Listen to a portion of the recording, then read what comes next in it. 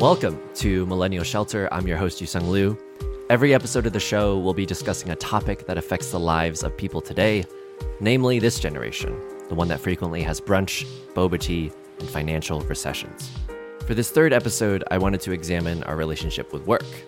Why are we always thinking about it? Why do we feel the need to monetize our hobbies? And why do people currently seem so prone to getting burnt out? To answer these questions, we have some great guests on this episode. First, we'll be joined by author Eliza Clark to talk about whether or not her enjoyment of writing changed once it became a job rather than a hobby.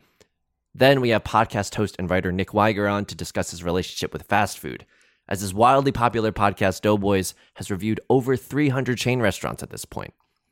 Lastly, in our third act, I'll be taking a deep dive into whether or not a dream job actually exists and closely examining some of the deeper consequences of the phrase, find a job you love and you'll never have to work a day in your life.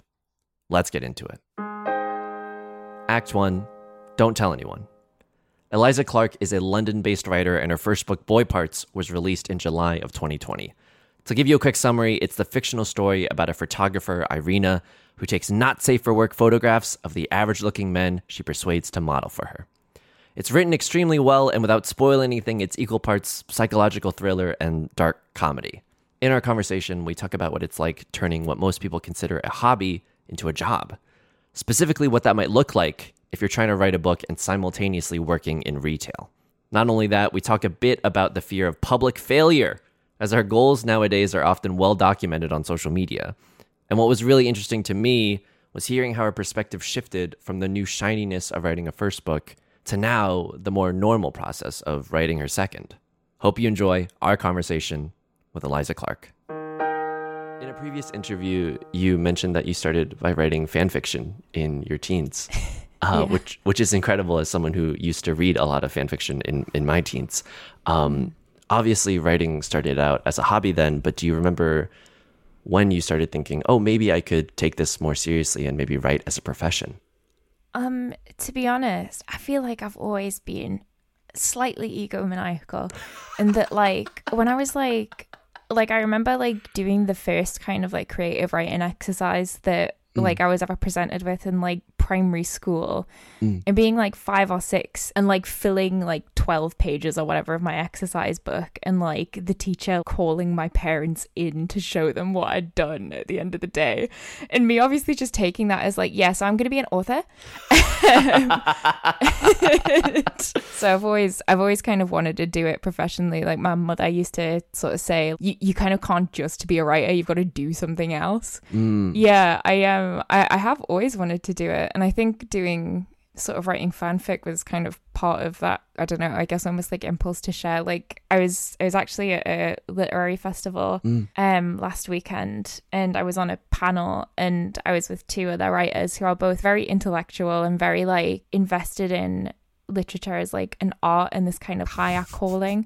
Sure. And they both sort of said oh, when you started writing for yourself. And I was thinking oh my God, I've never done that. I was always just immediately writing any old shit, and then immediately being look at me, everybody. Right. Look at me.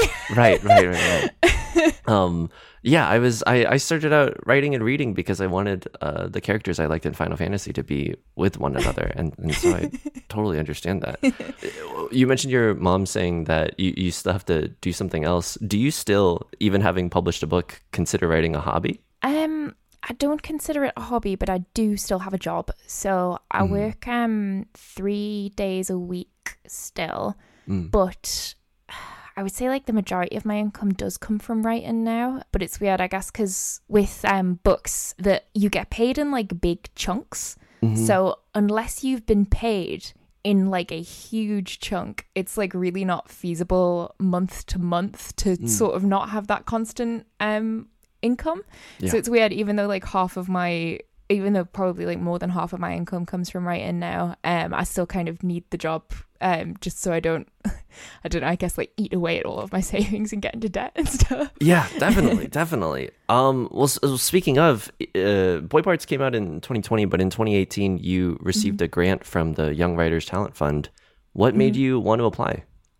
So that was funny, actually. I applied for a job for that with that organization. So it's a charity called New Writing North, they're funded by Arts Council England and obviously like other funding sources, but Arts Council England is like the big funding body in the UK for the arts. And they had this pot of money, which was originally called the Northern Rock Writers Talent Fund. And I can't remember, I either got the last lot of Northern Rock money or the first lot of not Northern Rock money. I think it was the first lot of not, it's boring logistics stuff anyway. But yeah, so I applied for a job with New Writing North because I was working at an Apple store and I was very bored and did not want to work at an Apple store anymore. And I was like desperate to just do anything in the arts. So I applied for this job with New Writing North and I didn't get it, but they ended up contacting me afterwards to just basically say kind of like, we liked you and we would like you to be able to do something with us and something creatively. So it was like a total like sliding doors moment that if I hadn't applied for this job that I was actually disastrously underqualified for, I probably would never have kind of gotten where I am. So after you've gotten this grant, you've also mentioned that you were working a job in retail at that time. Could you describe how your weeks first looked when you were writing on Boy Parts? So the grant was like controlled by New Writing North, so they didn't just kind of like give it to you. So in one half I was trained as like a creative writing facilitator, so they did actually pay me to do that, and I was like helping with a sort of young writers group that they do at the weekends. So it was like 12 to 19-year-olds I was teaching. And then I moved on to like the second half of my funding, which was they had a writer kind of give me like one-to-one support. So I had like a mentoring scheme with an author called Matt Wesolowski, who was very good and very, very supportive, and generally just a really good mentor. So my week was basically like, I was working, I think, like 38 hours, maybe 40 at the Apple store. So I was able to kind of like very smugly walk in and be like, I'm only doing 30 hours a week now. Only give me 30 hours of work a week, please. And then I, on Saturdays, would then get to go and do the sort of facilitation stuff with the kids. And then by the time I got around to the mentoring half, I'd actually gotten a new job. So I was able to, I think in part because I had the connection with New Writing North, I got a job at a literary magazine called Mislexia, which is a women's creative writing magazine. And so I was only working 4 days a week there. So it was basically I would do my job 4 days a week. And then I would, on Fridays and Saturdays, sit in the same cafe for 8 hours every day and work on my book. Yeah. And then I would usually, during that period, I was seeing my mentor, Matt, on the Friday morning usually. So it would be like I would write something during the week and then show it to him. And then he would give me like line by line notes on the Friday. And then when that kind of funding ran out, I was still sort of in the habit of writing every week. So I did the majority of the book probably kind of around the time that the funding sort of ended. But I did still kind of continue to get support from my mentor because he really went above and beyond to kind of help me out, which I'm always really appreciative of. Yeah, so it was like kind of Fridays and Saturdays, pretty diligently 8 hours a day I was working. I actually have no idea how I was being so diligent with it now. I was going to ask, how in the world did you have the energy to do that? I don't know. I think I was just very into Boy Parts. Like I was really, really into the project and I was really excited to do it. And I think because I'd had the sort of boost with the funding from New Writing North, and I was also working for the Creative Writing magazine, which was like a really, really good insight into the industry. I think I just felt very motivated, very, very motivated to kind of pull myself out of...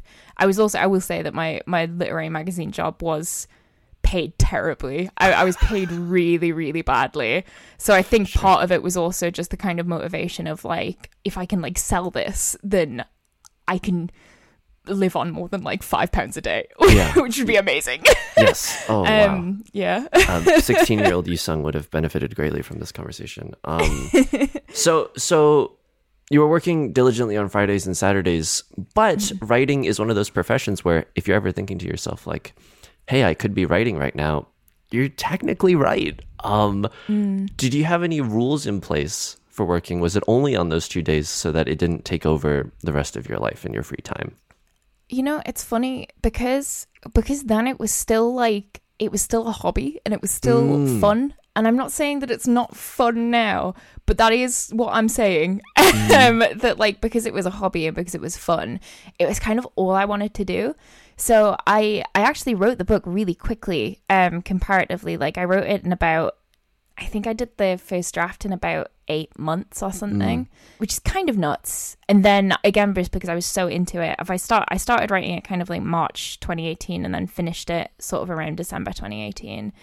And then through like the first half of 2019, I was just going over it and editing it over and over and over and over again. So I think I gave it like potentially up to 15 passes. And the opening I may have gone over 20 or 30 times, but like it didn't bother me at all. Like I was just like enjoying the process of it, and I particularly enjoy editing as well. So yeah, I think it's just because I was just enjoying it so much that I didn't really set myself any time limits, and also because it was a hobby then. It was just fun, it was relaxing. It's not anymore.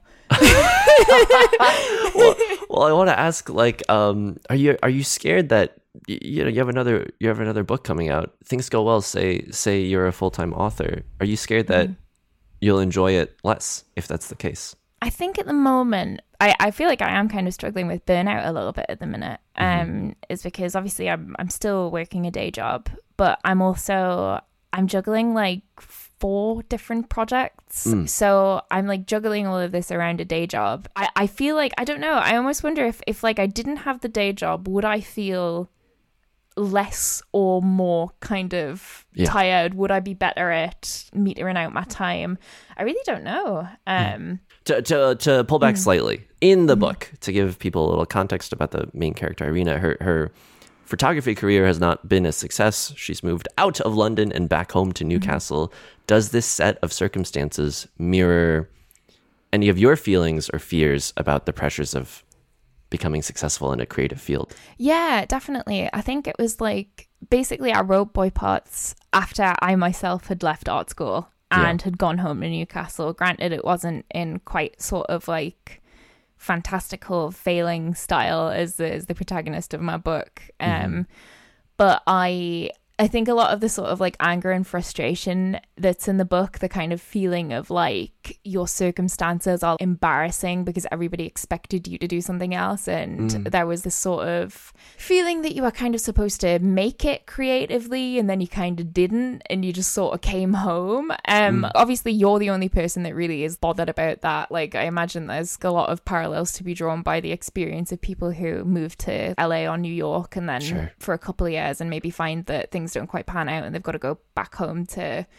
I don't know, what would the American equivalent of Newcastle be? Probably like Wisconsin. This is offensive to someone, and I don't even know if that's apt. I don't know either of those regions, but yes, I can relate to what you're saying. Yeah. So I think I had kind of channeled a lot of that like frustration into the book. But also, yeah, I think it is like a constant worry, isn't it? That when you make it in a creative field that something's going to happen to make it go away, and I will be back at that Apple store with no way out. Something adjacent to this too is when you were setting out to become a writer, did you tell people about it? Or did you even tell people online? Because I think that for a lot of people today, there's also the fear of failing publicly. I'll just say, the phrase, "Hey, listen to my podcast," is like, in the back of your mind, you're like, oh no, even though it doesn't matter to anyone but yourself. But you're like, if something doesn't go right, and if I had high expectations and those aren't met, then I'm going to have to delete like 50,000 tweets or just leave them up and accept that. So I'm curious, did you tell a lot of people while you were writing Boy Parts and before anything was solidified? No, absolutely not. No, I was move. Yeah, I know. I'm like, kind of just like you were saying, I think it's just the idea of like quixotically announcing, I am going to write a book is so like I don't know. I feel like we all potentially have someone in our life or have come across somebody who does kind of do that and announce basically every time they think they're going to sneeze, they're like, I have this amazing project coming up, and you're kind of like, oh God, I really don't want to be like Dave, who keeps telling me about his amazing musical that he's going to write or whatever, and then it just never ever manifests. I don't know. It's also a lot of pressure to put on yourself, I believe, as well. And I'm doing that thing where they're like, oh, there was like a study. But I'm sure that like there was a study. Sure. That if you kind of like announce that you're doing creative projects or kind of post like snippets of stuff before they're finished, particularly when you do that in public and online and you get positive feedback, I'm sure I have read that makes you less likely to actually finish what you're doing because you've already kind of had like some positive feedback and you've had your little dopamine hit from it, so you just kind of don't bother to go back to it. So I never like tweet about projects that I'm doing, and I never, well, very very rarely, I think I'll occasionally make a reference to something, but I think you do quite often see writers being like, oh, it's so random of me that I'm having to research like ravens and sofas like today. Can you like believe that? That's so crazy. It's in my new work in progress, which is coming out in this time, and you're just kind of like, well, like, stop tweeting about it, because either you're not going to get it done, or I'm going to look at your book and I'm going to be like, there's no fucking birds or sofas in this. She was talking shit, or she was talking about something that like failed. I will say, even though neither of us can point to the specific quote study, I've also read that, where the context of if you post I'm going to the gym and you get the positive reinforcement, you will not likely go to the gym because your brain has already gotten all the rewards, the validation from other people. Anyway, so you've mentioned in other interviews too that writing Boy Parts is enjoyable, and some of it happened in one sitting, namely its first iteration as a short story, but also the ending chunk was written in one sitting. Can you compare how frequently this this like magic burnt tongue style of writing happened versus the mundane type of writing, the getting through plot point by plot point? Yeah, I think like most of that first draft, I just remember being like coming very naturally and feeling very like doing like big chunks in a day, like nothing quite as much as the ending, where it was kind of like I knew that I was on the home stretch, so I just kept going all day. And I think particularly, like I said, I do really enjoy the editing process, so I think it's also being able to do that and know that I can like tidy this up later, and it's good to just kind of get it out and get it down. So I feel like most of it was kind of done with this sort of like, it just kind of worked and it just kind of happened, and it was very nice. I'm now at the moment for my second book experiencing that much more mundane kind of day to day, having to set a target and trying to meet that target, and often not successfully meeting that target, and that being I guess kind of disappointing. But I do think I discovered through the process of writing my second book that actually I do work much better writing in big chunks, and that I'm not very good at just doing like 300-400 words a day, which is quite a lot of writers that I know have very set routines where they'll kind of get up at 7 o'clock in the morning and then maybe write 300 or 400 words before work, and then they'll do work, and then they won't look at their project again until the next day when they go and do their 300 or 400 words, which is a much more sensible and like approachable way to go about writing a book. But I just feel like my kind of brain and process operates in such a way that I need to be like hyper focused on what I'm doing, and I need to get like over 1,000 words done in one sitting, otherwise it just doesn't quite work for me and I don't get into the flow of it. Speaking of like, setting targets for yourself and sometimes not meeting them, writing is often a solitary activity, whether you're sitting at a cafe for 8 hours or sitting at home for 8 hours. One that is prone to feeling like you're banging your head against a wall, even on a good day. Would you say that you've experienced burnout with regards to this specifically, like the act of writing a book? Yeah, I think so. I think it's sort of the I guess not so much the writing the book itself, but the combination of balancing the book with other projects and with a job, and also with the pressures of like increased public exposure and events and interviews and stuff. I think that's very strange, because it kind of, like you were saying, that writing is this very solitary process. So now that there are like other people in the process, that is really weird. I think because with Boy Parts, I didn't have an agent, and the publisher that took it. So I went with an independent press who accepted it as an unagented submission, which is something that a mainstream, we call them the big five, so it's the ones that are owned by, I think it's Penguin, Random House, Simon Schuster, Hachette. Two other ones, I don't know. You can Google that if you're interested, but yeah, like the big five and their various imprints would never ever accept an unagented submission. Everything has to go through a literary agent. So I was with a small press, and by the time the small press had taken it, it had gone through like so many drafts that there was kind of very, very little actual like editing that was done to it. Whereas this time I've got an agent, I've got like I'm with a different publisher now. I'm moving to Faber and Faber, so I've got an editor who's like can look at it as it goes. So it's like this really weird process of trying to decide when do people get to see it, who gets to see it first, like at what point should they see it. And yeah, I think the fact I don't have to look at it 20 times before somebody else sees it, somebody else can look at the first draft and help me out with it, is like, that's really weird to get my head around. It's very strange monetizing your hobby and making your hobby your main source of income. It's like a very strange transition. Like I bake a lot, and it's almost as if I've gone from making really kind of slightly sloppy cakes in my kitchen and like forcing my boyfriend to eat them because I don't have that much of a sweet tooth. I just like baking. To like suddenly I'm like a professional chef and there are people around me asking for food and I'm just like, oh my God, why have I done this? Right. Well, I want to say like there's a million steps between starting to write a book and finishing it. Are there intervals where you will reward yourself for having completed something? Yeah, I'm terrible for giving myself a little treat.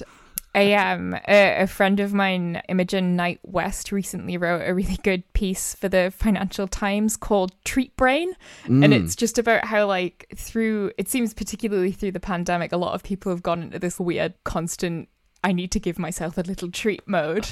So yeah, I'm terrible for like, oh, I like looked at my draft for like 15 minutes. It's time for a little treat. Right.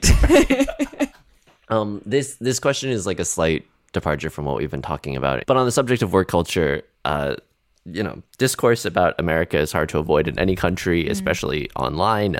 Do you have any comparisons you've gleaned about American work culture versus British work culture in the last, few years or decade? Yeah. You know what? It's funny to mention the Apple store that I worked at again, I think, because that's the most American work environment I've had. I feel like I was being quite harsh on the Apple store as well. I did have dental coverage. It was a very nice place to work as far as like retail jobs go, particularly. Right. But yeah, I remember like when I did induction for that and them talking about our holiday allowance, it's generally, I think the average in the UK is we get like 28 to 30 days of holiday. And one of the managers being like, oh yeah, in the US they think we're insane. They think that we're like total fucking commies for giving our staff like 30 days of holiday a year and stuff. So I don't know. I've gathered that like it seems like a lot more intense in the US. I gather that you don't get anywhere near as much holiday as us. And yeah, I don't know. It like I said, it just seems a lot more intense, a lot more aggressively capitalist. And I think unions have consistently kind of had maybe less power in the States than they have in the UK. Though granted, I think a lot of the sort of positive stuff we had around unions is potentially being eroded slowly by the garbage government we've had for the last 10 years. Sure. Well, lastly, I want to ask, do you still write fan fiction? No, but we'll see. I think it's just, I would really like to write more fan fiction. I find it really fun and relaxing. And I also like remember when I was a kid and I was reading fanfic, and that would be somebody who was very, like, you would get one in every fandom who was just very obviously a professional writer that did this for fun and was very kind of like wink about the fact that they were clearly a professional writer. And I kind of want that for me. Yes. So we'll see. Maybe when I've got a little bit more spare time. The ultimate flex. That was our interview with Eliza Clark. I highly recommend her book Boy Parts, which is now available on Audible as well. You can find her on Twitter at Fancy Eliza. Stick around. We'll be right back.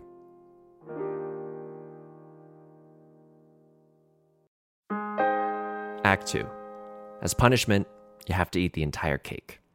Nick Weiger is a friend and co-host of the hit podcast Doughboys. Not only that, he's an accomplished TV writer and also co-hosts the show How Did This Get Played? In this conversation, though, we mostly focus on Doughboys, a podcast for which I was the producer for a while. If you've never heard of the show, each episode, he and his co-host Mike Mitchell go to a different chain restaurant, have a meal there, and then review their experience with a guest.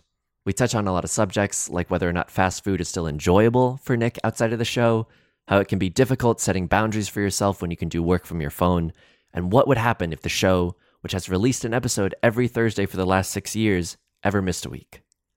Please enjoy our conversation with Nick Weiger.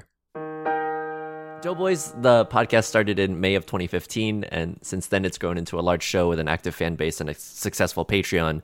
When you first started the show, did you consider it a hobby or did you start it as a professional pursuit? First off, how about hello? It's nice to see you, my friend. It's nice to see you too, Nick. No, I'm sorry. You told me you were going to do that, and I apologize. I really pulled the rug out from under you. No, it's quite all right. It's yeah, I mean, and now I don't remember the question. Sorry. When you first started Doughboys, did you consider it a hobby, or were you thinking about it more with a professional lens? I think so there was a tiny bit of calculation of you know what, I think it's maybe a little late to get in the podcasting game, which sounds absurd thinking back on 2015, but hey, maybe, I don't know, I'd always try to do I don't do this anymore, but when I was a little younger, I'd always try to okay, there's some new thing, I'm going to figure out what that is and try to do that, whether that was web video or social media or podcasting. And so there that was a little bit of calculation on my part, but it was mostly just me and Mike Mitchell, who I co-host the show with. Just we're we're friends, and we're always we just banter a lot with each other and riff with each other and rip on each other playfully. And we're just sort of hey, let's figure out something to work on. And a podcast is honestly probably the least amount of time that would take for either of our schedules. So we're hey, let's try this thing, and we settled on the concept ultimately. And yeah, so I think it was more, there was an element of I want to see what podcasting's all about. I'm just going to try podcasting and see how it goes. But I think there was also and it was a podcast listener, but I think there was also, it was mostly hey, this is a fun thing to collaborate on with a friend, and, whatever, the stakes are low and it's not an enormous time commitment. At least it wasn't then. Mm-hmm. Was there a specific moment then, because it sounds like a casual collaboration, that you started to take it more seriously? Yeah, I think when we started to get more of an audience, I think we didn't realize, and we were very lucky that we kind of found an audience fairly quickly. It was within the first dozen episodes or so, we had a lot of people talking to us, and we're getting a lot of engagement on episodes, and people I hadn't talked to in a while would just reach out and be hey, I love Doughboys, that sort of thing. Just oh, okay, so maybe people are actually listening to this thing. Mm-hmm. So I think it was fairly early on we started to be okay, and we want to try to do a good job, so try to put a little bit more effort into it. I think we had that for a stretch, and then I think we got jaded pretty quick, and then I think we got lazy. Well, speaking of working on the show, in order to create an actual episode of Doughboys, there's a lot of logistical aspects. There's writing the intro that you do with history about the chain restaurant. There's the booking guests, the food review itself. Are there any aspects of the show that you enjoy doing more or less than others? Good question. I mean, the logistic stuff gets a little tedious. That's why we ultimately, and it's just a lot of the stuff to keep in our brains. Mm-hmm. And so that's why we ultimately hired people like you and Emma Erdbrink and Robert Persinger to help with that workload. Yeah, I think if it's a guest that I don't know, I've never met, and I don't know anything about, and they're there because a publicist wanted them to do the show. Sure. That's usually a situation where it's this is not going to be the most fun interaction. Because sometimes that also means that they don't want to be there. So it's just so none of us want to do this. This is just because some publicist thought this would be good for your personal brand, and so that you're here. No one's really into this discussion, and even if you're affable, it's just not the most fun, engaging thing. But if there is a guest I just flat out don't know that is like, hey, either is just interested in the show or we reached out to because we're a fan of them and they're there, like that can oftentimes be a really fun and engaging conversation. So it's not so much like whether or not we know somebody. It's always easiest with someone we know, but it's not so much whether or not we know a guest and more so that is the guest there to have a good time or are they there to fulfill an obligation? Mm-hmm. Doughboys has existed for more than 6 years now. That's over 340 regular episodes, not to mention over 200 bonus episodes. I want to ask, has your relationship with fast food changed at all during this time? Yeah, I've gained weight. I've gotten fatter. I look like shit. I'm less happy. It's really easy to. I would think I was eating pretty well, honestly, when Doughboys started. And you can look at some of the early guest photos back when we used to record in person, and I look pretty lean. I almost look like Yusong. So. I was pretty, and I've put on some weight partly because I've been doing more strength training, but there's a good amount of body fat that I've added, and that's because like it's okay. I was good about having my fun meals, and limiting those to a certain number of meals per week.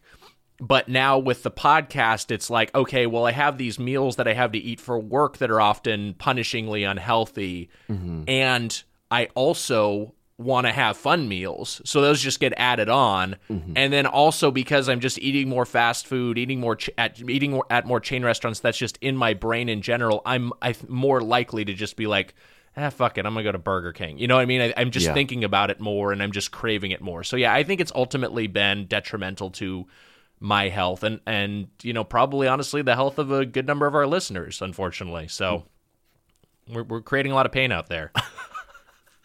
Do you still enjoy the fun meals? Or is there always an air of, well, this is technically for the show, or I should be thinking about it?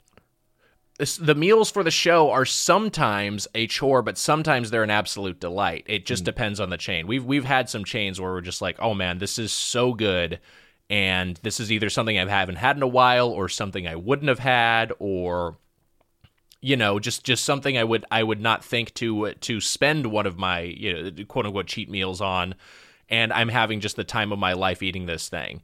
So yeah, there are some really, really good fast food meals and chain restaurant meals that we've had for the podcast specifically, in particular when we travel, because we'll oftentimes hit like a regional chain that I would never have had otherwise. And sometimes those are really good. This is not necessarily the absolute top of the list, but Cookout in the South, Cookout was so good. We reviewed that in Atlanta. That was not for a live show, but that was when we were just recording in Atlanta. And another one that I absolutely love is Culver's, which is kind of like, it's not exactly like In-N-Out, but I think people in the Midwest, people in Wisconsin specifically, think of it as like kind of their In-N-Out. It's like their regional burger chain that they have this strong allegiance to, and that is so good. I mean, Culver's I think about often. And that's a meal I wouldn't have had otherwise. Yeah. Now I want to ask, with this context, you and Mitch joke around about ending the show, but do you earnestly ever want to take a break? Yeah. I mean, I think we that always comes from. This is the thing, is that Mitch and I are like, I think part of why people maybe respond to the dynamic, and not to analyze it too much, but it's like, I think we're just honest with each other on the show, and when we are frustrated with each other, we say it, and when we're disappointed in ourselves, we say it, and when we think the show sucks, we say it and we mean it. Like, we're just like, I think this is bad. I'm ashamed that I'm making this. And then and that often leads to, yes, we want to end the show. We don't want to do it anymore because it's a chore. And it's also like, this is what I'm doing. Like, this is certainly not what I wanted to do when I was like, like, hey, I think I'll get into doing, I think I'll get into Hollywood. It wasn't like, well, I'm going to talk into a microphone in my home office about Wendy's fries. That wasn't like my idea of a career path, but I think we do that, and I think that the to also be real, I think there's just a point of economic reality where we're like, well, you know what, we are very lucky to make some money doing this, so it'd be kind of dumb to end it prematurely unless we absolutely can't stand it. Have you ever felt proud of the show? No.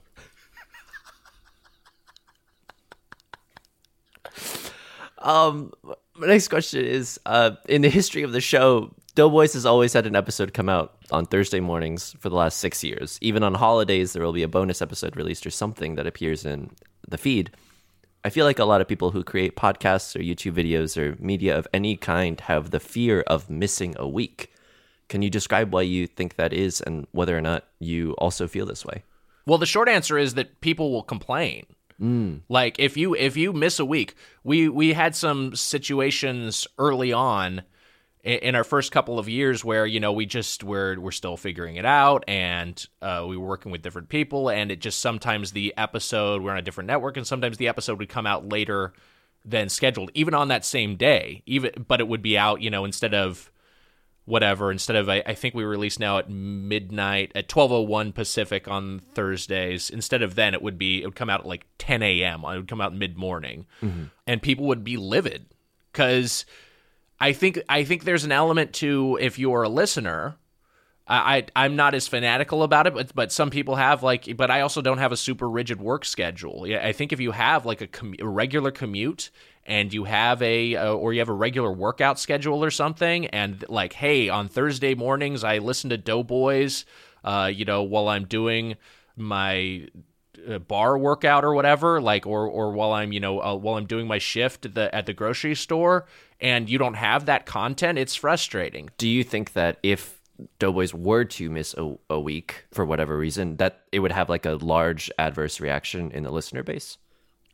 I think we could get away with it once, you know, at putting aside the death threats our social media manager would get, which is not hyperbole. I think that, but I do think that we could get away with it once, but if it starts to happen more and more, people just fall off. There's so much content out there, and a big part of, I think, why you consume something like a podcast is because it's reliable. You know, it's like morning radio. It's like if the show goes on, whatever, it's 7 a.m. or 6 a.m. every morning, and it goes through, you know, the morning commute. And if that just stopped airing some days randomly, you'd just find a different morning radio show to listen to. It's the same principle. Yeah.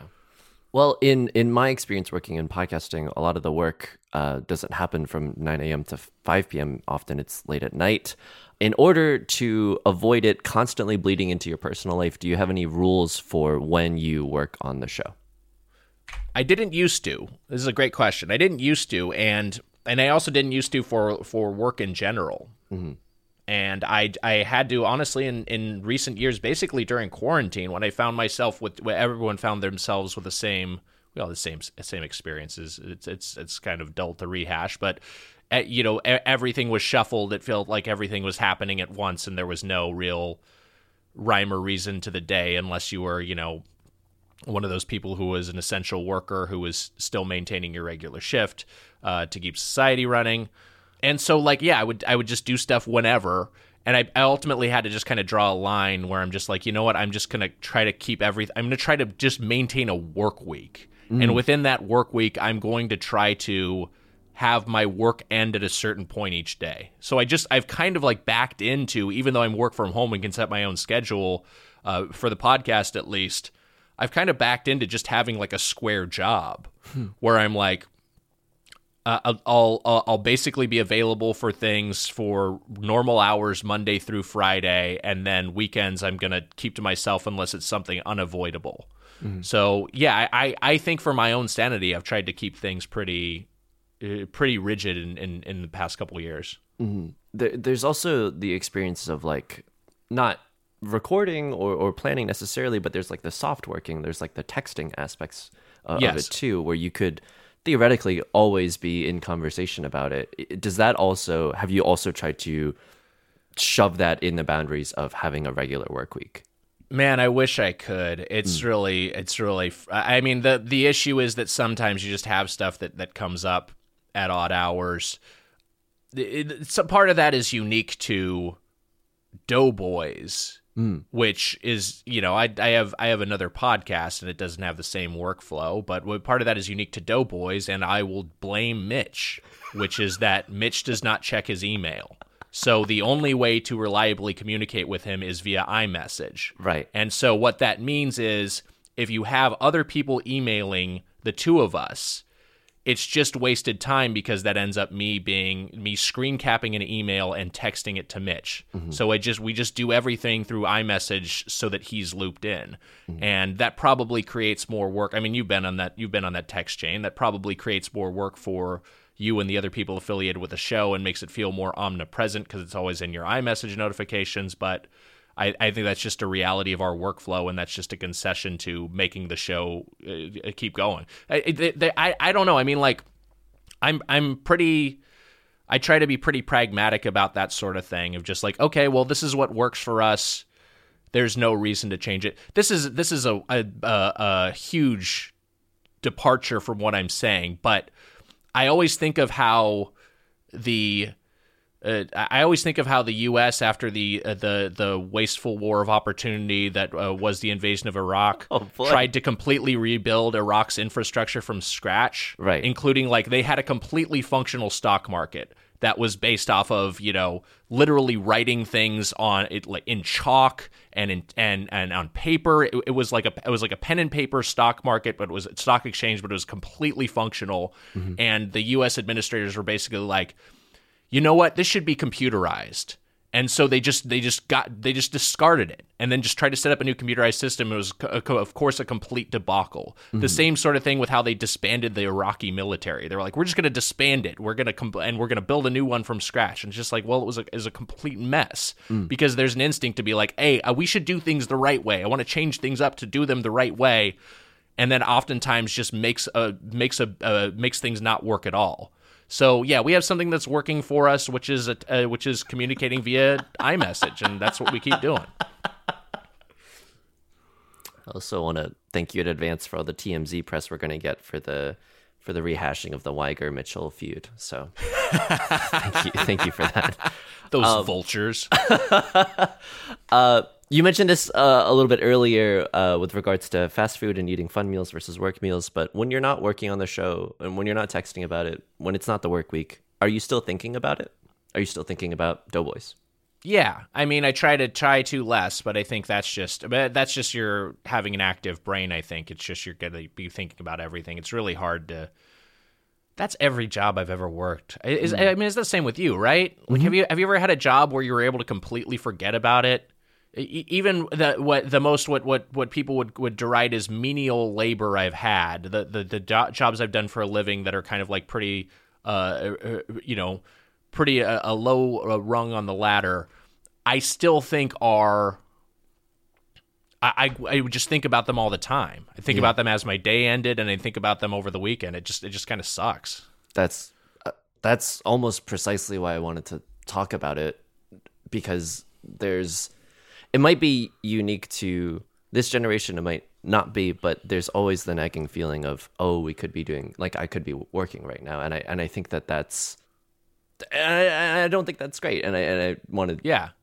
So I totally empathize with that. That is 100% true to my experience. Where regardless of the job, I'm always thinking about it.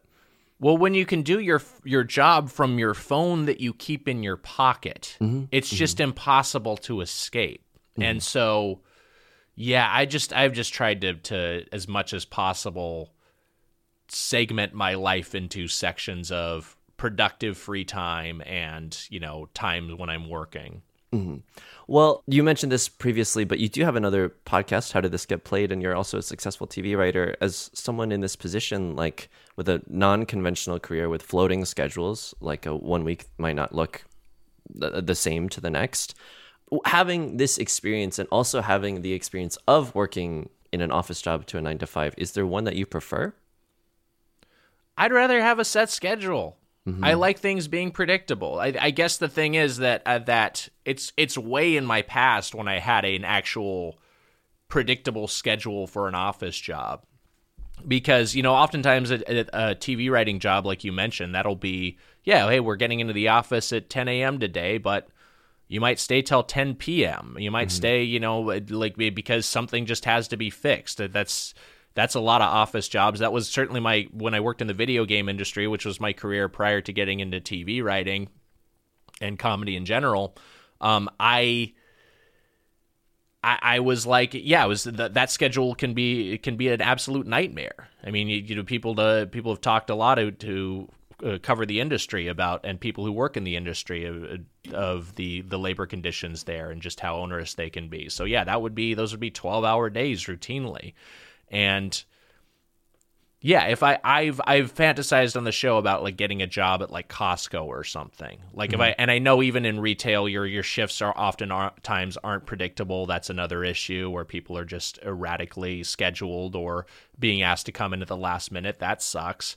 But the idea of having a pretty predictable fixed schedule, I think, always works better for me. I try to do, when it comes to other things, when it comes to like fitness, I try to do things kind of at the same times every week. I try to have meals at roughly the same times every week. Like I respond well to structure. Do you think that because of the lack of structure, in my opinion, there's more of a danger of feeling burnt out, because without guidelines, it's easy to slide into always working. Have you ever felt burnt out on podcasting or TV writing or any of these more non-conventional jobs that you've had? Yeah, I mean, that's just anything you have to do for money. Like, I think that's always going to be a feeling of like, this is an obligation, this is a task, and there reaches a point where you're just like, yeah, I'd rather be doing something else. It's really, I don't know, I've read books about like over the past couple years when we've been quarantined, and just like I've read a lot about like productivity and like mental health and mindfulness, and there is something to just sort of like, I mentioned like productive leisure time earlier, some version of that phrase. Like there is something to just sort of like, we have a tendency, this was something I picked up, we have a tendency to always like schedule out our work time and schedule out like, hey, I have this work task, but we basically never do that for leisure time. And so we end up with a lot of unproductive, low value leisure time, as wide and as flat as a pancake, I think was the phrase. It's just like we're doing everything at once and we're doing nothing. So like I'm just like texting a bunch of different people and looking at Instagram and looking at Reddit, doing all this on my phone. Well, and none of it is high value. It all kind of, and honestly, it's not even like it's not even all that fun. It's just like, oh well, this is something I have to do. I have this odd bit of time. Whereas if it's like, hey, I'm going to schedule this time to do something I enjoy, whether that's drawing or practicing an instrument or playing a video game or watching a movie. I'm going to schedule that out, or doing yoga. I'm going to schedule this time out to do something that I want to do for fun, for my own enjoyment. I think that's been a thing I've been working on that I think has helped shake me out of, hey, I'm going to be working all the time. And that requires even some restraint, because like even if I'm playing a video game, I'm playing it in my home office, and I can look over at a different screen and check my email at any time. So you have to do things like, for me it's things like put my phone in a drawer or something. You know what I mean? It's just trying to mentally separate things a little bit so that I can have a little bit of actual separation from work life and what I want to actually do with my life. Speaking of leisure, your two podcasts are about fast food and video games, which are things that people would generally consider leisure activities. Has that affected your ability to enjoy and relax them in your off time, or have you found new activities to do in order to relax that's outside of these two topics? Good question. I don't know. I don't think it has actually hurt my enjoyment of either topic at all. I think in particular in video games, it's just like it's given me an excuse to play more video games and spend more time thinking about video games and reading about video games, and and watching speed runs, which I know is up your alley, and which I love that stuff. It'd be like having, for me, like I also love the NBA. It'd be like if I had like a basketball thing I was working on, I was just like, hey, I just get to watch more basketball and think about basketball more. That's great. That said, there is an element to, and I think this is like a hustle culture thing, and kind of what you were talking about earlier of just like always having opportunities to work. And maybe you encountered this as a Twitch streamer, of I certainly felt this when I was streaming Twitch of like, wow, I found a hobby to monetize, you know? And it's like, it's one thing of like, hey, I love playing guitar. I'm going to play guitar in a band. And hey, we end up making some money playing some shows and recorded an album, and that sold pretty well. Like that to me is something different from here. I'm going to do this thing that I enjoy, and that'll just be like performative so that I can have some money coming. It's like, you know what? It's like a slightly different thing. I don't know if that distinction makes sense. Maybe it isn't a distinction. No, absolutely. One of the things that I wanted to examine was the fact that there's no pure hobbies anymore. Like even if you're crocheting, you could be recording things on TikTok about it, or setting up an Etsy shop. There's always a pressure to monetize your hobbies. Yes. The grind set. And so relaxing seems like such a vague idea, such a vague, untangible in terms of how you want to structure your time. Yeah, it's and then you also feel I think there's an instinct, there's a feeling a lot of people have of, oh, I should be monetizing this. I have this thing, and wait, I'm being dumb for not monetizing this. I should be doing this, and then that detracts from your enjoyment. Yeah, I don't know what the answer is. Yeah. I guess it's just like, do you enjoy? I think it's maybe mentally understanding that doing something for money is always going to feel something different than doing something for fun. And so, you know, it's one thing if you have to do it out of economic necessity, but if it's like a +1, if it's just like, well, this could be some added income, then see if you actually like doing the performative side of your hobby. And if not, it's maybe not worth it. Yeah. It's maybe better just keep that for you. Looks like people are going to have to stick around to Act 3 to figure out if it's worth it or not. Wow, what a tease. My last question is, with Doughboys, you're about to go on tour in a few months. A lot of cities, a lot of shows on the East Coast and otherwise. From experience, I can say that a tour is fun, but can also be stressful and extremely tiring at times, both the travel and the performing. Do you reward yourself at all for doing the show in general or finishing a tour? No. I mean, I think the reward is that it's pretty decent financially to tour. I think they just think of it as a work trip. So yeah, but no, I think that'd probably be. You know what? I do actually had. We turned me and my wife Natalie we did a show in Seattle, and the way it was scheduled was on a Friday night, and then we had nothing else that weekend. So you oftentimes will have tour dates stacked in a row regionally, but this just happened to be like, this was a one-off Seattle show on a Friday night, and we just stayed through the weekend and just had a little mini Seattle vacation, and that was nice. Yeah. So it'd be nice if you could do more of that. It's a little tougher when you're doing, 4 shows in 3 cities in 3 nights. That's usually at the end of that, you're just so wiped that you don't want to do it. You just want to go home and just sleep. But yeah, I think that was the instance where, hey, we turned a work trip into a vacation. Do you feel accomplished after a tour? No. That was our interview with Nick Wiger. You can listen to Doughboys or How Did This Get Played wherever you get your podcasts. You can also find him on Twitter at Nick Wiger. Stay tuned. We'll be right back. Act 3. The job, aka the promised land. All right, let's talk about our relationship with the idea of work. I'll start with a personal confession. In 2010, Donald Glover, aka Childish Gambino, who's one of the most popular rappers currently, released an EP called Cul-de-sac. And on this EP, there was a song called Got This Money. And in that song, there's a lyric, I'm recession-proof. I work to relax. And when I heard that for the first time, my reaction was, that's so cool. It's so cool that he can't stop working. I wish I could be that productive. Basically, I was romanticizing this idea of being so addicted to your work to the point where it became self-destructive. Relaxing, who cares? I'm a hero because I can't stop working. I'm virtuous because I can't stop working. Now, of course, I no longer feel this way. Regardless, today I wanted to examine that. I want to figure out why I was idealizing work and try to untangle this complicated set of expectations between us and our jobs. First, let's start with the quote, find a job you enjoy doing and you'll never have to work a day in your life. On the surface, I think this is a very agreeable idea, but we have to take a look at the subtext. It implies that finding a job you love is the exception, not the rule. The rule or the norm is getting a job that you don't like doing, or one that you're miserable at. And this norm is easily provable.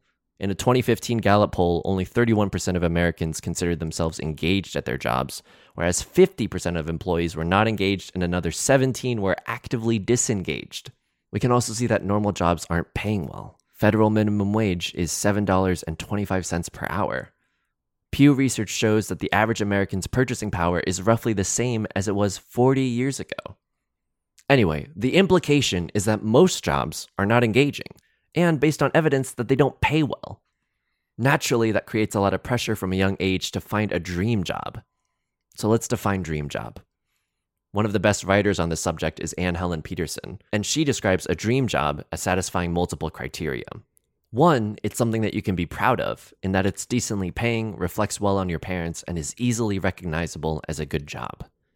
Two, it's impressive to your peers, like if they think you're working at a cool company. And three, most importantly, it's work that you're passionate about. Now, I don't want my podcast to be a bummer, but I think we shouldn't shy away from hard truths like, hey, the tooth fairy's not real, or hey, if you wrote some books about a fictional wizarding school, maybe stay off Twitter. The point is, I don't think dream jobs exist. We can see from our conversations with Eliza and Nick, once you start doing something out of obligation, rather than because you're getting intrinsic enjoyment out of it, it's no longer that fun.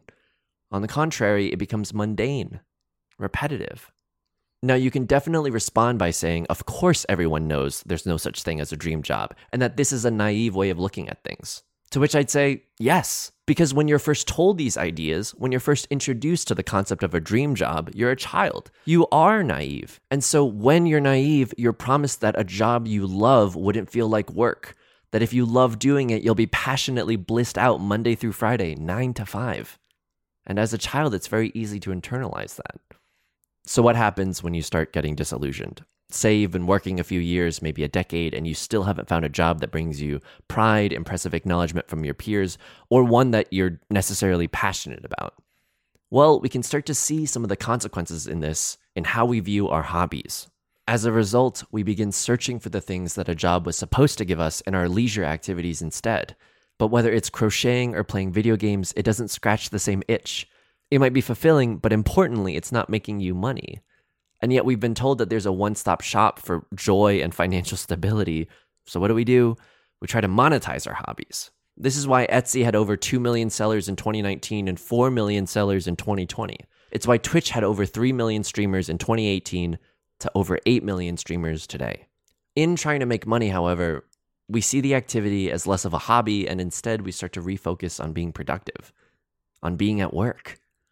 And it's almost funny because in the US, I'd argue that we're bad at leisure for leisure's sake because we don't find it valuable. And in this makeshift solution, in monetizing our hobbies, we'll sell something, see a dollar amount, and then we can finally ascribe that number to the activity's value. We literally have to see an amount next to a dollar sign because, due to our capitalistic upbringing, that's one of the few ways that we can calculate value. So why do I think people are burnt out? Well, to summarize, people today don't have a lot of financial security with their jobs. And on top of that, it's this never-ending search for money, for fulfillment, for meaning that's crept into almost every corner of our lives. And because we're always searching, it's going to lead to burnout. Now let's take a sharp turn out of Bummersville and talk about some solutions. Let's start with the obvious, more well-paying jobs with more time off. Instead of the average 10 days of PTO per year that we have in the US, let's normalize and maybe consider the 28 days they have in England, the 30 days in France. If a living wage was standard practice, people could take trips or do leisure without thinking about financial security. Also, studies from around the world have shown that 4-day work weeks, if anything, improve productivity. The last thing I want to mention is a perspective shift. Simply put, to borrow language from the fast-growing Reddit community, Late Stage Capitalism, let's not tell kids to dream of labor. Glamorizing it is very silly and only benefits managers and CEOs who want to create a generation of productive workers.